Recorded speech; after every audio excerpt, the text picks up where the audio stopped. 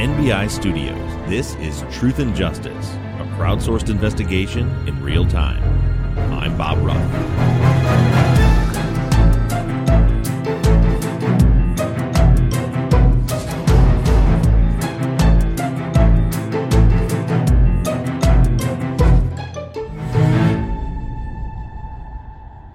Hello, everybody, and welcome. I thought you were going to start the show. Yeah, everybody liked when Mike started the show. All right, cool. Hey, everybody, welcome back to Truth and Justice. This is your Friday follow-up for Season 11, Episode 1. Finally got started on the new season. Definitely got a lot of questions on social media this week. I got Bob here. I got Zach here. Let's do this. Texas Ranger James Holland is a legendary interrogator. They call him the serial killer whisperer. You can't hide those indications, and that's why yesterday I knew that he did it. But now, shocking interrogation tapes reveal how the super cop really operates. And that's why they asked me to come in, because I'm special. From Something Else, The Marshall Project, and Sony Music Entertainment, this is Smokescreen. Just say you're sorry. Listen and follow on Apple Podcasts, Spotify, Amazon Music, Stitcher, or wherever you get your podcasts. All righty. Well, Mike, that was a fantastic introduction. I was going to try to take my job back this week, but our listeners have spoken, and they said they like it better when you start the show. So good job. Thank you. Alrighty, so this week's episode, The Perfect Rack, told the basic story of what happened on July 14th, 2004, when Emerson Boyorquez, and I looked up and went through pronunciations, and I think that's how his name is pronounced, but I certainly mean no disrespect if that's not how you pronounce it. There's like a famous athlete or football player with the same last name and pronounces it differently, so I'm not real sure.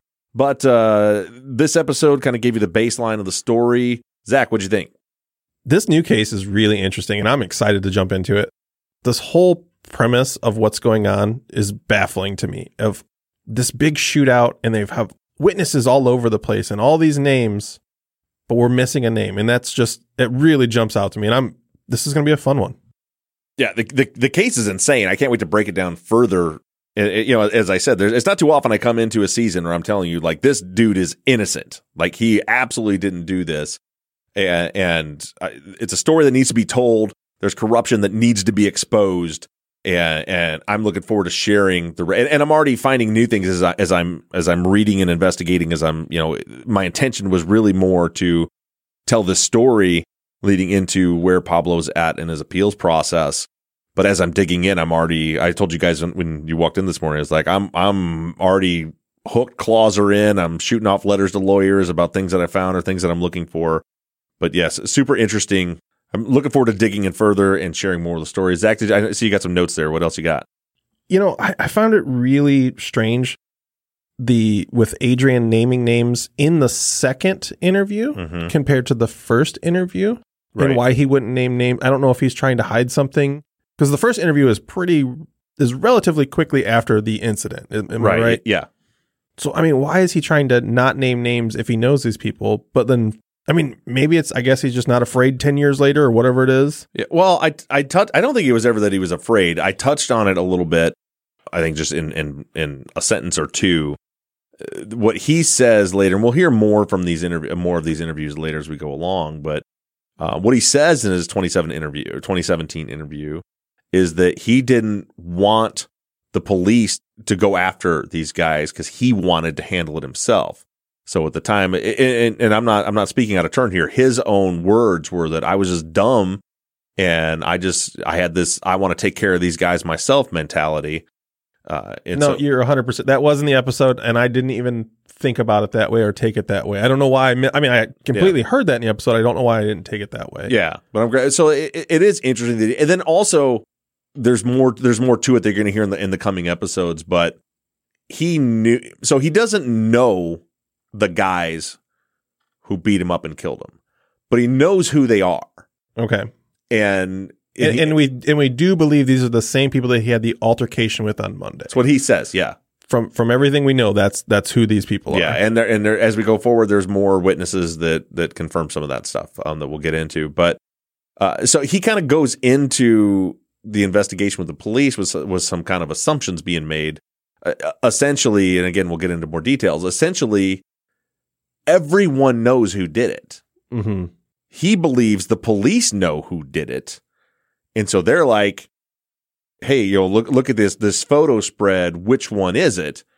And so essentially the way he describes it, when he points someone out, and he wasn't just saying like that guy did. He didn't think he was trying to show them, hey, did any of these guys do this? It was like, which one of these guys is Shorty? It's that guy.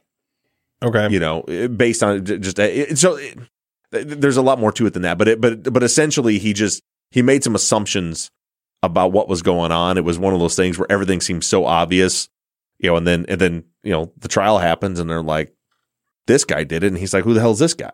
Yeah, he did. So yeah, it's pretty complex what happened, and it's pretty complex how much effort was put in by the police and the DA's office to get a conviction against someone who was obviously innocent.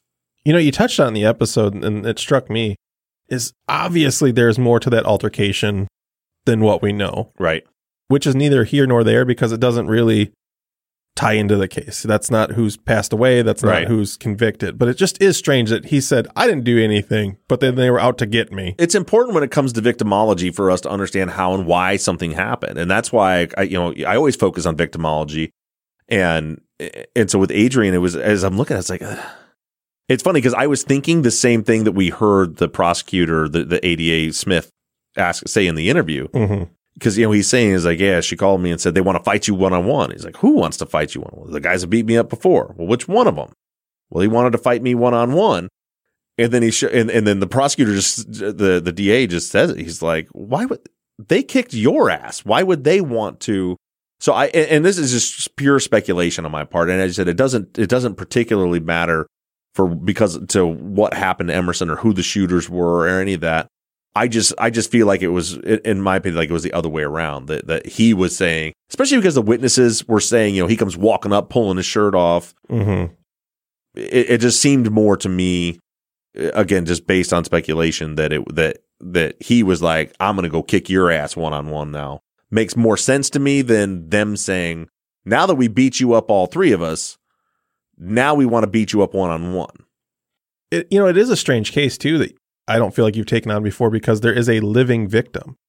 That's a very strange component to this, where obviously we do have Emerson that passed from this shooting, right? But he really wasn't the intention of the attack, right?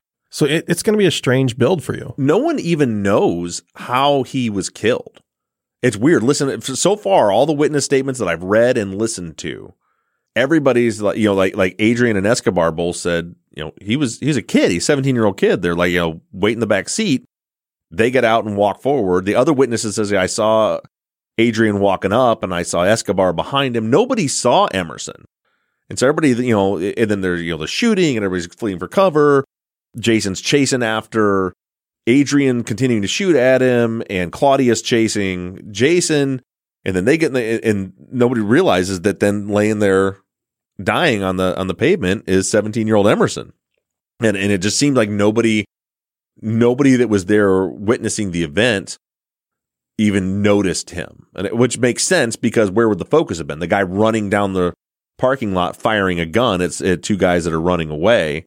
And so it seems to me that he was in between the shooter in the blue shirt and where Adrian was, if he was firing across at Adrian. Also, a really strange thing that came in my head while listening to this episode that really has nothing to do with it. What the hell is the drinking age in Texas in 2004? I was wondering the same thing. I'm sure it was 21. Yeah, I mean, it seemed they were all 19-ish is what it sounds like. Yeah. Just in there partying it up every week. Mm-hmm.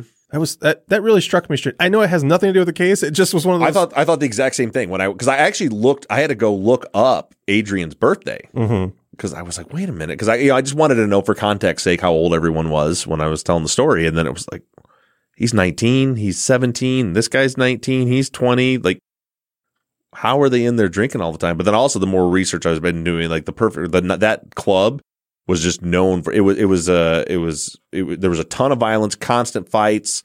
It was a rough joint. From the interviews with a lot of the witnesses, they all kind of said the same thing. It was a Latino hangout. Most of the patrons there were Hispanic, and there was a lot of gang members there. There was a lot of fights. It was just a rough place, and so maybe it was just the type of place where they didn't give a shit.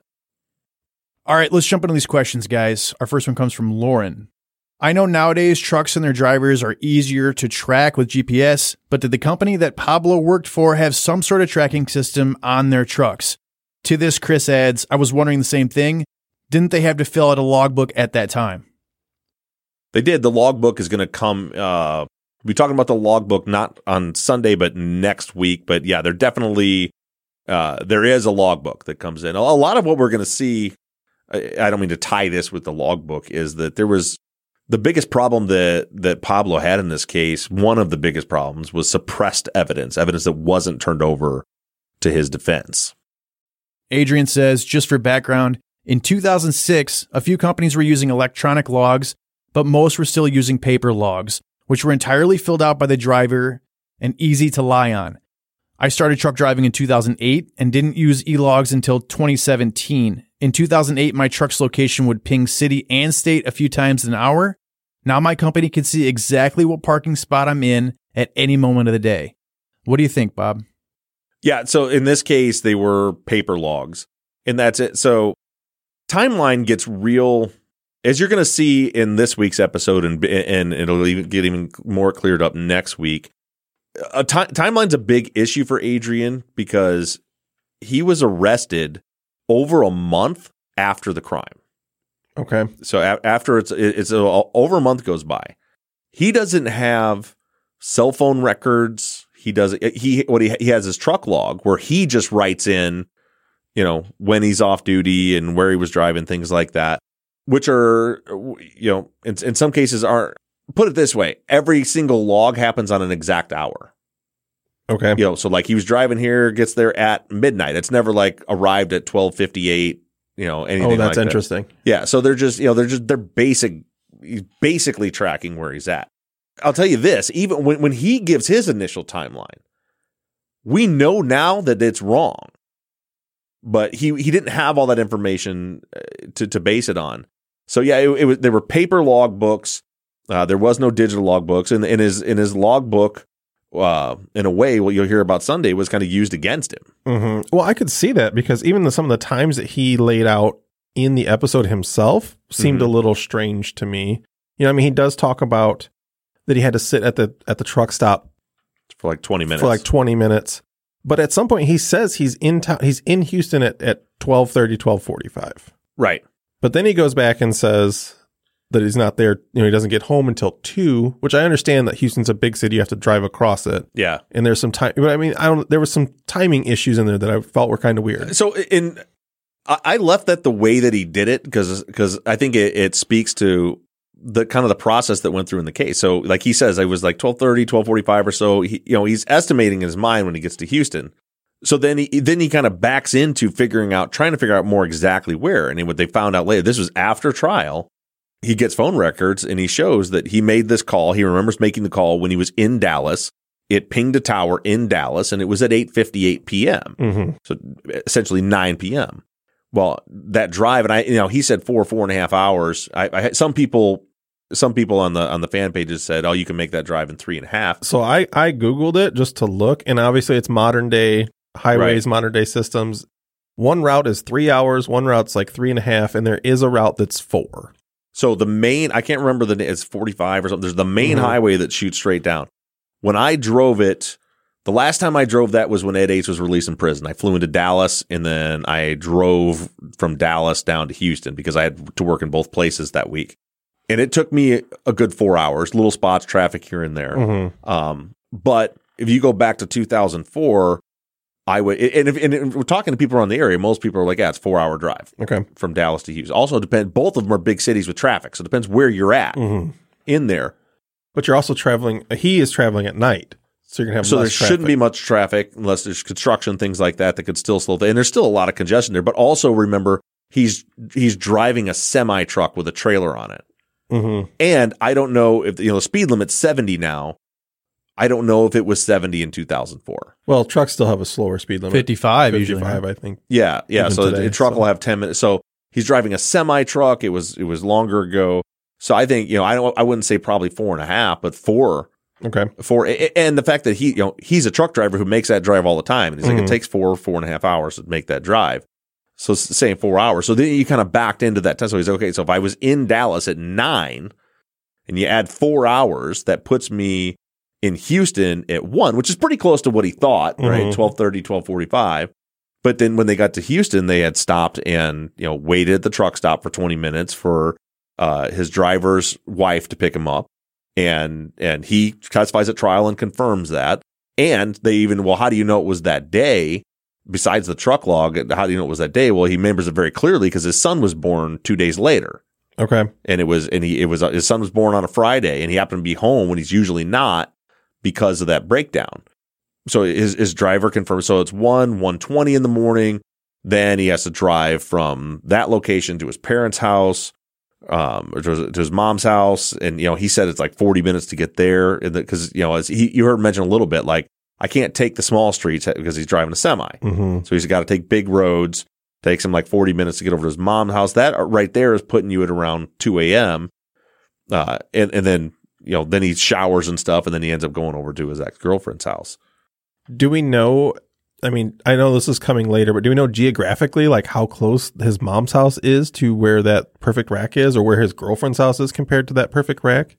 Yeah, I don't have that information because that's coming up in an episode where I'm going to do a time, but I have started poking around through it. The tricky part about Houston is it's so big and the traffic is so bad all the time. It's really difficult. So like you can punch into Google Maps and it'll show you, or Apple Maps, whatever. Oh, you can make that drive in 30 minutes. But in reality, can you make it in 30 minutes? Maybe you can make it in 25. Maybe it's 40. And if you're in a semi, you can't even take the route that it's telling you to take. So it's really hard to piece together. So for me, the bigger part of it really doesn't have to do even with his girlfriend, going over to the girlfriend's house. I think that the shooting happened before he got home to his parents' house in the first place, before he ever got out of the semi.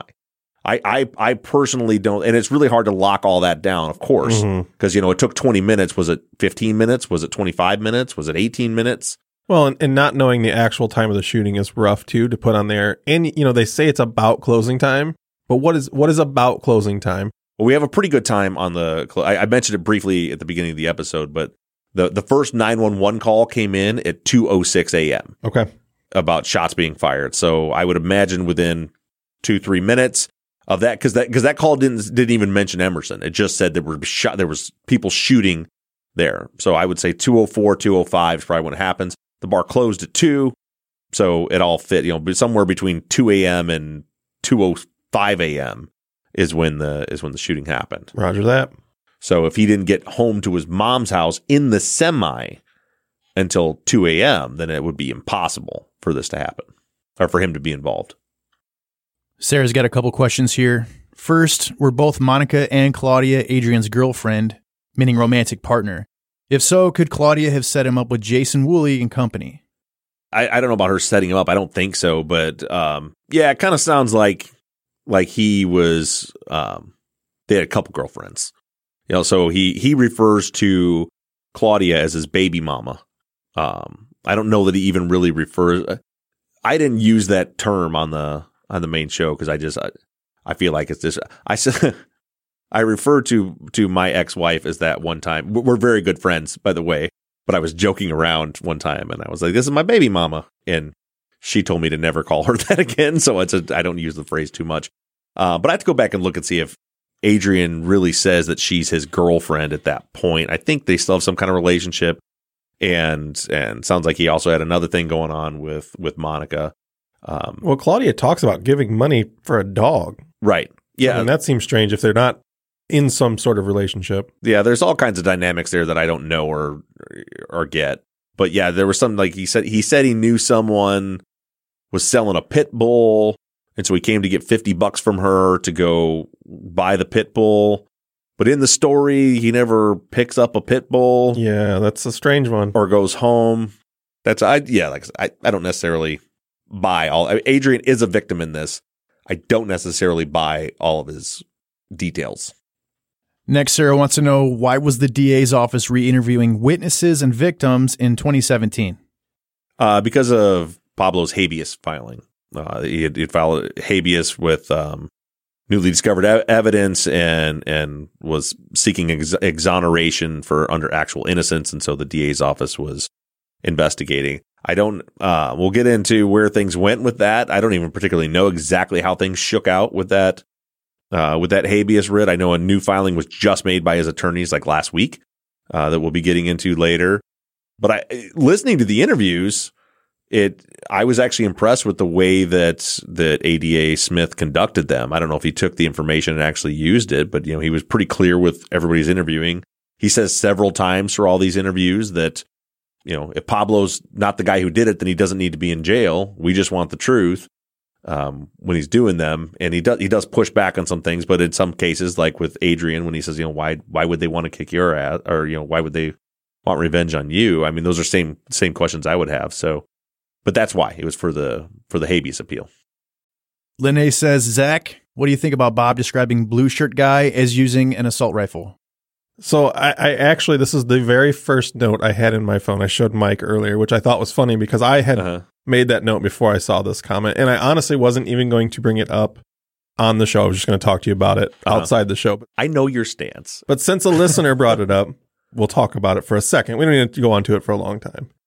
I'm not a huge fan of that term, of the assault weapon, assault rifle, whatever it may be. Right. I'm a firm believer that, this is a military style weapon. You can call it a semi-automatic weapon. You can call it a tactical weapon, a tactical rifle, whatever you want to call it. Assault is an action. There's no such thing as an assault rifle. I don't disagree. I thought of you as I was writing it. And this is the question I have for you. When I said assault rifle, did you know what I was talking about? I 100% knew, and that's why I wasn't going to bring it up, because I knew what you were talking about. Yeah. And so did the listeners. I don't know if they would have quite understood what I was getting at if I said it was a semi-automatic, long gun, tactical. So I decided to go with assault rifle. She actually calls it a machine gun at one point. Mm-hmm. And as it turns out, or later, it's not even what we would consider to be or what most people would consider to be an assault rifle. So it's just some sort of rifle is what we know at this moment, a semi-automatic rifle. It's somewhere between what people know as an assault rifle and what people know as a Uzi. Okay, interesting. Lynn's got a couple questions here. First, so Claudia gives Adrian money and her cell phone, and Adrian leaves the pool hall with Monica. Then Claudia summons him back to the pool hall, and investigators don't find this suspicious of drug dealing behavior. I already question the credibility of these three witnesses. What are your thoughts about this? To be clear, he didn't leave with I think you're blending the two incidents. He was with Monica at the club on Monday night when he got his ass kicked. I don't think Monica, unless I missed something, but I don't believe Monica was there on Wednesday or had anything to do with the Wednesday night situation. And as we talk, I don't quite, looking at the consistency with Claudia throughout, I don't really question her credibility or Alice. And even Adrian, as far as like the events that he described seem to line up with things. It's just, I feel like he's just trying to sanitize himself a bit in the whole thing, as though he was completely an innocent victim. And it just doesn't seem that that's the way things shook out to me. That's completely how it comes across to me, too, is I don't think that he's necessarily not believable. Like, I do think he's probably pointing in the right direction, but I agree that he's just trying to make himself appear a little better. Well, yeah, for example, when he describes him walking up, he's like, and I came walking up to him, and then he pulls out a gun and starts shooting. He completely leaves out the fact that he came walking up and pulled his shirt off on his way up to fight, which... when someone's walking up to you and taking their shirt off, that's usually only for one reason. Next, Lynn says, these characters, excluding Pablo, seem to have a much longer history and more entwined lives than they're willing to reveal to investigators. Do you agree? If you're talking about the characters you just mentioned, which would be Alice, Claudia, and Adrian, I mean, it seemed pretty clear there. I don't know how Alice really fits into all of it other than being friends with Claudia. But as far as if we're talking about the other names that were named, which was Jason Woolley, who obviously, I mean, there's no question Jason Woolley did it. He admitted he did it. And I think I said, I should correct. I said in the episode, he confessed and said he'd take the hit himself. And then later he says that he only fired a warning shot and doesn't know the guys. That kind of was his original story. I knew that he had confessed, but he still went to trial and was convicted. But that's kind of what he said in his original was I was there, I took the shot. And then he did at one point say he's going to take the hit himself. He's not going to rat out anybody else who was there. But he never really comes out and says in his initial confession that he pulled the trigger and shot. As far as... But you're saying his story is not plausible. That he pulled his gun out and fired a warning shot and some other random person... He ruined their ambush. They were planning on ambushing Adrian. So that's not plausible to you? No, it's not plausible at all to me. And then, by the way, gets into their car and drives away with them, as seen by multiple witnesses. So, yeah. No, I don't buy it. But as far as their connections, we're going to start digging into the weeds on Sunday. And yes, there is definitely some connections between these people. All right, and Lynn's last question, our last question of the episode. How did Pablo get on the police's radar? Well, that's the question, right? That's what we're going to be talking about this week. As I said, that Pablo was never really a part of this case. Even in his own trial, his name was hardly mentioned at all. And so this week's episode, in 2 days on Sunday, is the state's case against Pablo Velez. Make sure you check it out. See you next week.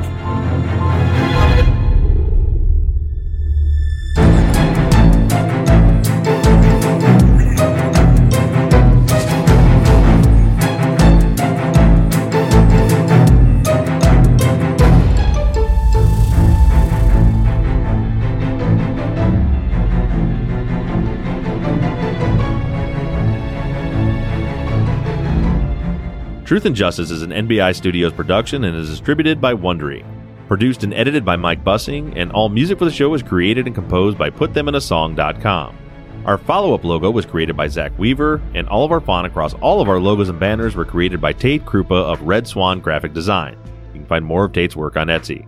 Thank you to Katie Ross of CreatedInTandem.com for designing, creating, managing, and maintaining our website, Truth and Justice Pod, where you can view all photos and documents discussed in every episode. And a big thank you to our transcription team, Pamela Westby, Kathy McElhaney, Charlena White, Kaywood Yomnick, Ginger Fiola, Edith Swanneck, Lindsay Pease, Erica Cantor, and Jen Reese Incandela. And as always, thank you to all of you for all of your engagement and support. If you like the show and you'd really like to support us, you can do so in a number of ways. To financially support the show, you can go to patreon.com/truthandjustice. On the Patreon page, you can pledge as little as $3 a month, and we also have reward levels on Patreon that include access to behind-the-scenes videos of the tapings of our Friday follow-up episodes, ad-free versions of all of our episodes, Truth and Justice Army t-shirts and hats, and even the opportunity to co-host one of our Friday follow-up episodes. You can also help us out by going to iTunes and leaving us a 5-star rating and review. And lastly, you can always support us by supporting the companies that sponsor this program. If you have a new case that you'd like us to consider for future seasons, you can submit your cases on our website, Truth and Justice Pod. Just click the case submission button and fill out the form. And the most important thing that you can do is engage in the investigations. You can keep in touch with us through our email at theories@truthandjusticepod.com. You can like our Facebook page or join in on the conversation on the Truth and Justice Podcast fans page. For all of you tweeters, you can connect with us on Twitter @TruthJusticePod. To follow our personal accounts on social media, I can be found @BobRuffTruth. Mike can be found @Murb Gaming, MURRBGAMING, and Zach is @Z2TheQ. And don't forget that we always have our 24/7 voicemail line open for questions, comments, and tips on our cases. That phone number is 269-224-2833. However you do it, stay engaged, stay in touch. But as for now, we're signing off. I'm Bob Ruff. I'm Zach Weaver. And I'm Mike Bussing. And this has been Truth and Justice.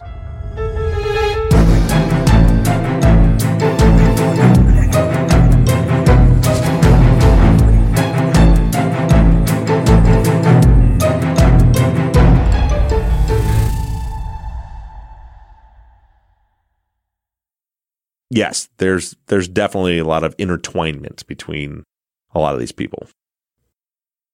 Intertwinement. That's a word I just made up. Not a word. Not a word. Let's go again. Not a word. Not a word.